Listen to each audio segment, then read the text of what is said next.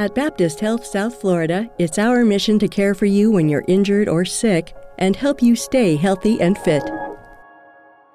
Welcome to the Baptist Health Talk podcast, where our respected experts bring you timely, practical health and wellness information to improve your family's quality of life.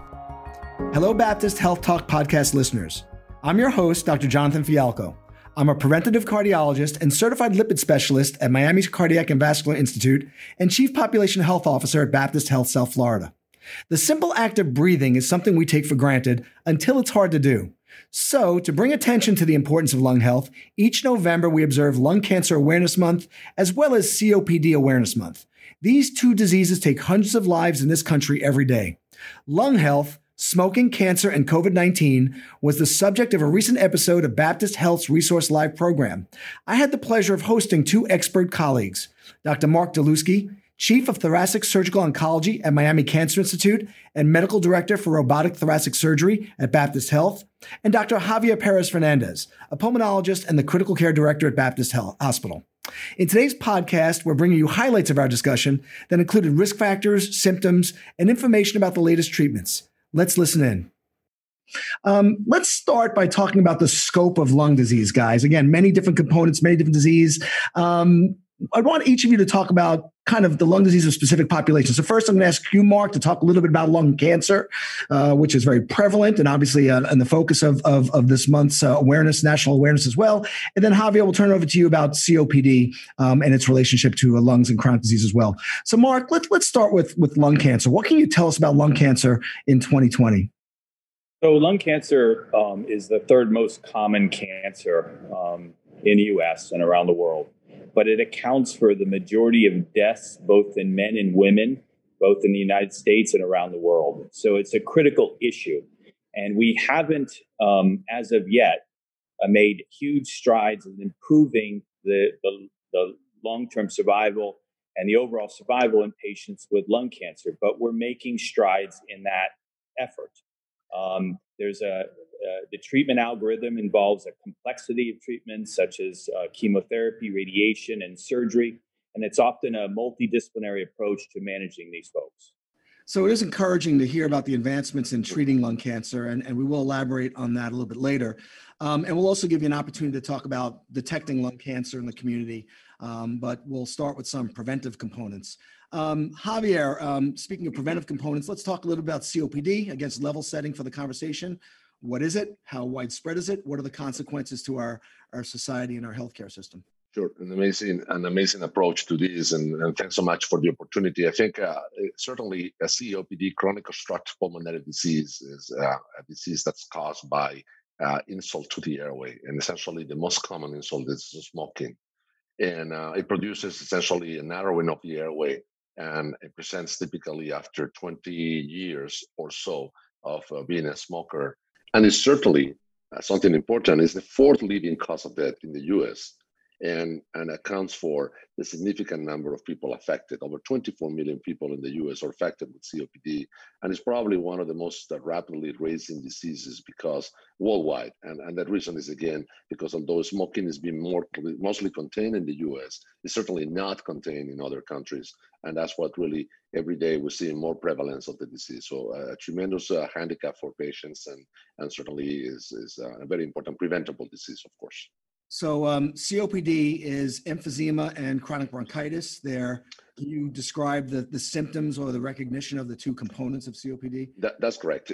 What happened is, historically, we have divided that into emphysema and what we call chronic bronchitis. Every day we tend to move more towards just the disease itself, because most of the patients contain or have both diseases in one person. Now, the typical emphysema, which essentially is a destruction of the lung inside, the little walls inside the lung are getting destructed day after day, and it produces obviously big balloons inside the chest. And the chronic bronchitis, which is mostly the thickening of the airway and the production of mucus plugs and a lot of secretions. But those really are coexistent in most of the patients. And unfortunately, they're very difficult to distinguish one from another. I think the two words that I really wanted to highlight here are, again, they're both preventable. So COPD is a preventable disease, but also it's treatable. So we do have a significant number of tools nowadays to treat the disease and make people's life close to normal. And again, this is very important because for years we always understood that COPD was no cure for it. And again, it's totally treatable, and we can definitely make improvements on quality of life. Which speaks to the preventable component, because if I read into what you're saying, it's not curable, but you can ameliorate the symptoms in someone who has it to at least establish a quality of life. But they're not going to remove it. They're not going to cure it or get back to normal lungs. Is that appropriate? Right, and but this is also very important. Our listeners and our viewers to understand the concept of curable. I mean, hypertension, which is a disease that you're obviously extremely familiar with, is not curable. Right, it's treatable. So you're not going to get rid of the hypertension. You're not going to get rid of the COPD, but you can make life totally normal with the treatment. And obviously, the best circumstances are to prevent it. I'm going to wear my cardiologist hat a little bit and just say, if someone has hypertension from a multitude of factors and they improve those factors, lose weight, exercise, it can go away. But if you have hypertension, don't change the thing, it's always going to be there and you just control That's correct. it. Little side, right. but you're absolutely, but COPD, the damage is permanent, but we can mitigate the symptoms. So Mark, I'll follow up with you. Can we speak to the symptoms that might make someone seek help to make sure they don't have lung cancer? Absolutely. And you know, everybody's aware of the correlation between using tobacco products and COPD and emphysema and lung cancer. And unfortunately, many of the symptoms that are present in patients who've been smoking, such as coughing and shortness of breath and dyspnea, are components of development towards lung cancer. And one of the unfortunate things is that the COPD and the emphysema cloud the diagnostic picture of patients who present with lung cancer. Very few lung cancer patients have symptoms other than shortness of breath and a cough. And what happens is over time, the tumors in the lung begin to grow. And then in very advanced stages, when the tumor becomes large enough to start eroding into the vessels and eroding into the airway, you start to get these advanced symptoms such as hemoptysis, which is coughing up blood. You can develop chest discomfort or chest pain when the masses start eroding into critical structures in the chest and the chest wall. So one thing to remember is that patients who develop symptoms in lung cancer, it's in advanced stages that are such advanced that it's hard to treat and cure those folks. So the important thing is to identify patients at risk for lung cancer. And the most efficient and cost-effective way of treating lung cancer is to identify patients with those risk factors and screen those patients. Remember, one point, we do have a cure for lung cancer. It's screening the patients and catching them early in its earliest stages and then offering them appropriate surgical care. So in the last 5 to 10 years, we've made great strides in identifying the patients at risk for lung cancer and implementing national strategies around screening. So historically, the majority of patients that were diagnosed with lung cancer in the United States were in its stage 3 and stage 4. That used to be about 60 to 70% of patients.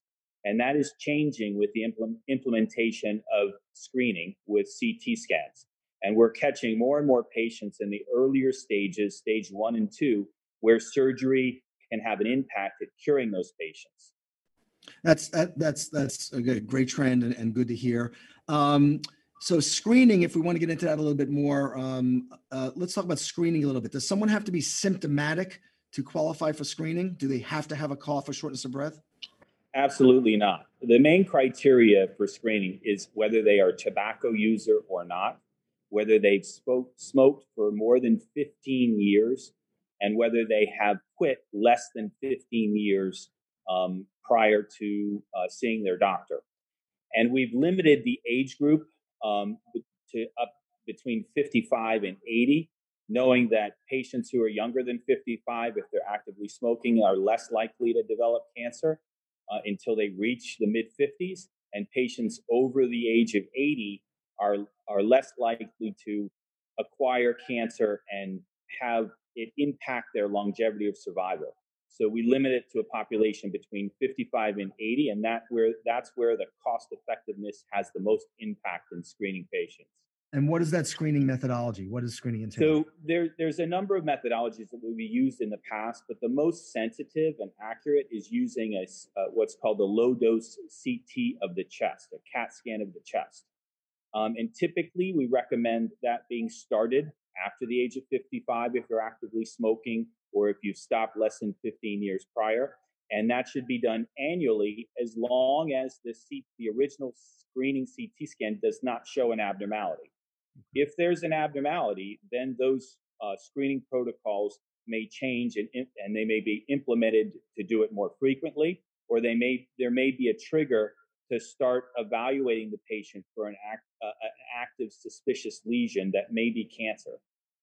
So a low radiation dose, safe, cheap CAT scan is the screening procedure of choice for that population that meets that criteria to possibly find a cancer early, before symptoms, which would make it much more likely to be curable.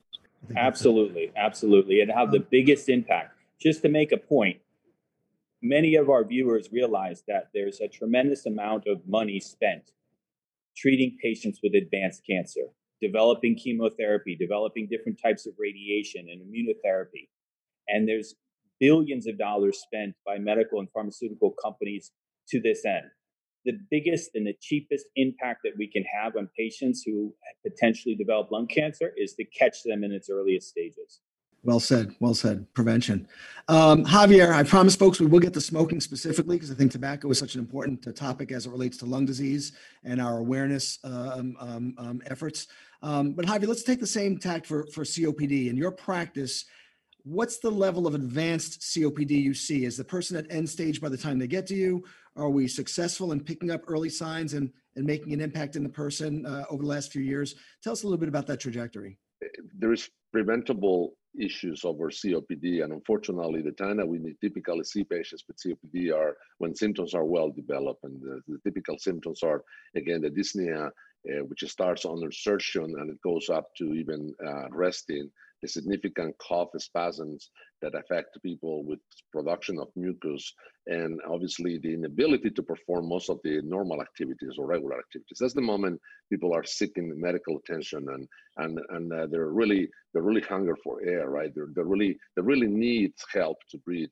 And that's very unfortunate because then most of the damage, as we mentioned before, is already done, and it's unfortunately non-recoverable. And if we catch COPD in an earlier stages, if we're able to identify in a similar way the same population, because again, it's the same common factor, which is if you're a smoker, if you've been a smoker for over 15 years, whether you have symptoms or not, but if you are a smoker, there is a tool that we can use to prevent or to identify patients at risk and also patients who have developed early stages of COPD. It's called spirometry.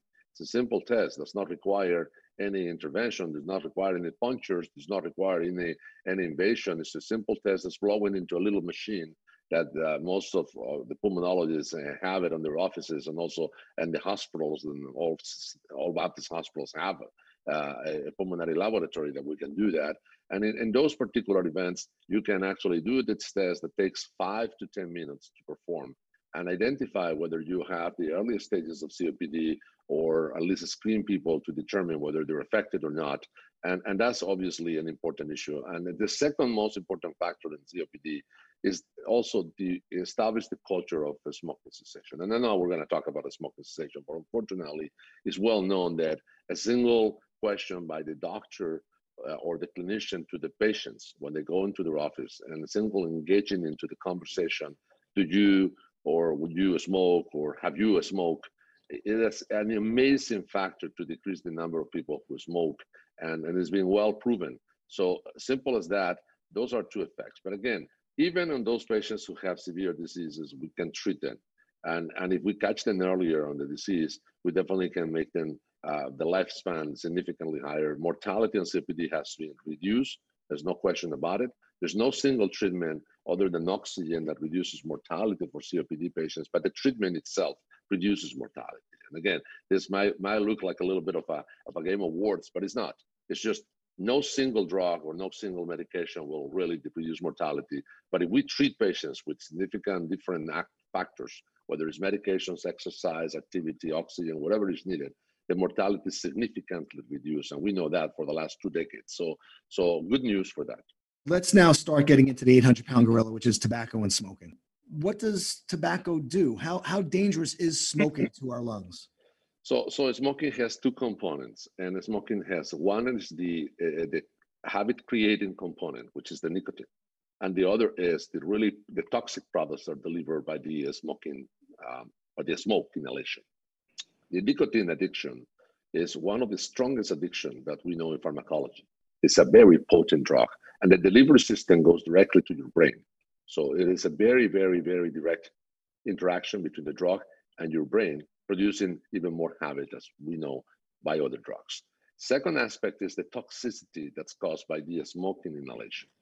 And the products delivered through the smoking byproducts, I will say, are as many as 6,000 different chemical toxics that are included in the smoke that is eliminated by a cigarette. And for those who believe then the vapor or the smokeless tobacco, they might be good.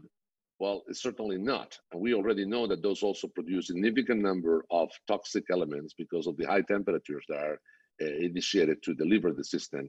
I think it's very important. The nicotine gives you pleasure when you first take it. But as your brain becomes addicted, you have a plateau with nicotine and you feel terrible when you don't have it, which produces the nicotine. And also, you said directly to the brain, it goes right through your cheeks. And as a cardiologist, because of course smoking and nicotine is very bad for our cardiovascular system, well, I don't inhale a cigar. That nicotine is going right through your cheeks into your brain. You don't need to get it into your lungs. Again, a couple of points now. So what does nicotine do to our lungs in terms of its relationship to lung cancer, Mark? One of the most important issues nowadays is the use of vape pens. And as Dr. Perez-Fernandez indicated, nicotine is highly addictive. And these vape pens produce more nicotine per puff than a routine combustible cigarette. And that's important for the viewers to realize.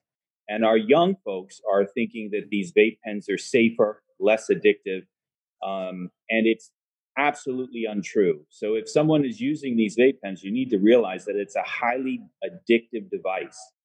And if you go eventually to combustible smoke instruments, then you're going to be smoking combustible cigarettes at a higher rate and a higher frequency that's going to deliver these toxic chemicals to your lungs.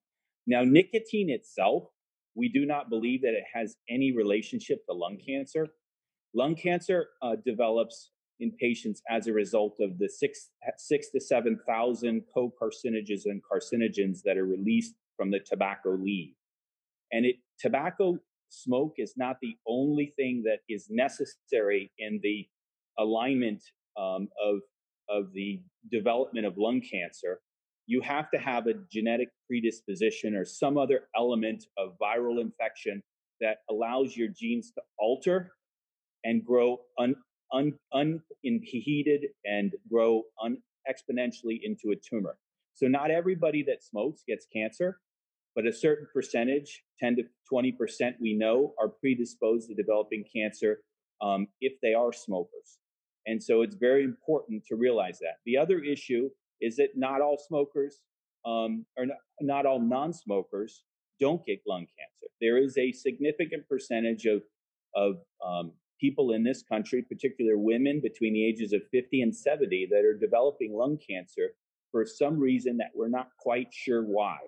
So just because you're a non-smoker does not mean that you can't develop lung cancer. Smoking, again, bad, affects all parts of our body, addicting. What resources do we have, or what do you connect smokers to help them quit smoking? Javier, can I ask you that? Sure. So we do have actually over Baptist, we have a Baptist Health System. We have 2 different smoking cessation programs that our patients can go and definitely attend to different programs of education that we know. So when you look into the historical data, it shows that when patients try to quit the smoking, they have significant difficulties doing so. And we know that the average number of attempts before a successful quitting attempt is 7. And that's actually the magic number that we know historically by all literature. Now, when we add to our counseling in the office as a physician, as a clinician, to the ability to provide the patient help with nicotine addiction, such as any nicotine substitution or any other medications that might help on that. And this is very important, that you need to address this with your clinician. You cannot take anything over the counter, because we know that's not successful, that it's only going to do more harm than help. And as you already mentioned, nicotine is not exempt of cardiovascular effects. And the problem with the substitution is that when you substitute the nicotine of the cigarette with another product, whether it's a gum or whether it's a lozenge or whether it's whatever, that the problem is that those people who do not quit smoking, they're using a significant increased amount of nicotine, because they're using the substitution plus the cigarette. And that produces then problems that cannot be present on patients. So you always need to be oriented about this. You always need to be assessed by your clinician. So when we add to that the ability to perform through the smoking cessation program with education, sometimes through chat, sometimes a very hand-to-hand evaluation, the success rate for quitting can be as high as 40%. That means almost for every 2 patients that go into this program, 1 person is already smoking-free after 1 year of being in this program. So it is very important that they address that, and they can go to the website and they can look into the information on how to access, how to communicate with our smoking cessation programs. But we offer that ability and that facility as well in our Baptist system. So the best way to avoid tobacco-related lung disease is to not smoke in the first place. If someone smokes, we recognize the addiction. No one is to be judged because you smoke, but don't give up. There are lots of resources available to work with you to help you quit smoking. Yes. I want to finish up with a couple of COVID comments. Or at least points. We know that it affects the lungs. We saw the early data and the images of people on ventilators, which I think we have, a different ways of approaching it. What do we know about COVID in the lungs, Javier? What have we learned? You were at the forefront in the Baptist health system in the early days of preparing and treating and communicating worldwide. Give us a little bit of where we're at with COVID related to lung disease. Are there long-term consequences? Whatever you want to tell our viewers. Sure. So I think it's important to summarize a little bit of our COVID experience over Baptist. At Baptist, we have over 7,000 patients that we've treated with COVID since the beginning of the pandemic in the hospital. We had over 14,000 patients that we were able to manage at the emergency departments, urgent care centers, and refer home safely through actually very sophisticated technology that we've used to follow those patients and monitor them at home. And we have assistants set up for that. And we have telemedicine also built in. Let me tell you a little bit about the experience with the patients in the hospital. And it's been an amazing learning curve for a lot of us. So COVID is a viral disease that affects significantly the lung, mostly the lungs. And those patients who get complicated, the first organ failure that they have is the lung organ failure. So it's very important to realize that. And we'll learn different things. Now, what we have not really completely mastered yet is the decision whether this could be a chronic disease or not for some people. We learned, we heard, and we read some stories about people who have been, after a few months of being with COVID, they still have significant problems, but that's not enough to guarantee a chronic disease. We think that COVID affects people, and in a subacute way, it tends to weaken a little bit the system of the respiratory system, and that might be there for significant weeks or months. And in some cases, it might have actually highlighted problems that were baseline on those patients. But there's no certainty that really COVID produces chronic lung disease at this point. I have one other thing to add, please. Dr. Fialco, is that when someone's told that they have an abnormality in their chest, it's so important that you seek proper advice. Every medical professional is not as experienced as Dr. Javier Perez or yourself or myself. And if someone's told that they have an abnormal finding on an X-ray, don't settle on one opinion. Get multiple opinions until you are absolutely certain that you've got the best opinion and you receive the best care. It's extremely important when it comes to lung cancer. Very helpful. So to summarize, don't smoke if you're not smoking.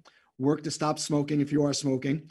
Don't vape, and for similarly, stop if you are. exercise, get your flu vaccine and your pneumonia vaccines, practice, healthy distancing, eat a healthy diet, get checkups with your primary care doctor, get the CT screening if you're eligible, as Dr. Daluski eloquently informed us. And there are smoking cessation programs available if you need to. If you'd like to watch the full episode of Resource Live, there's a link in the notes for this podcast. As always, if you have any comments, questions, or suggestions for topics for the podcast, email us at baptisthealthtalk@baptisthealth.net. That's baptisthealthtalk@baptisthealth.net. Thank you for listening. Stay safe and mask up. Find additional valuable health and wellness information on our resource blog at baptisthealth.net/news. And be sure to interact with us on our social media channels for live and upcoming events. This podcast is brought to you by Baptist Health South Florida, healthcare that cares.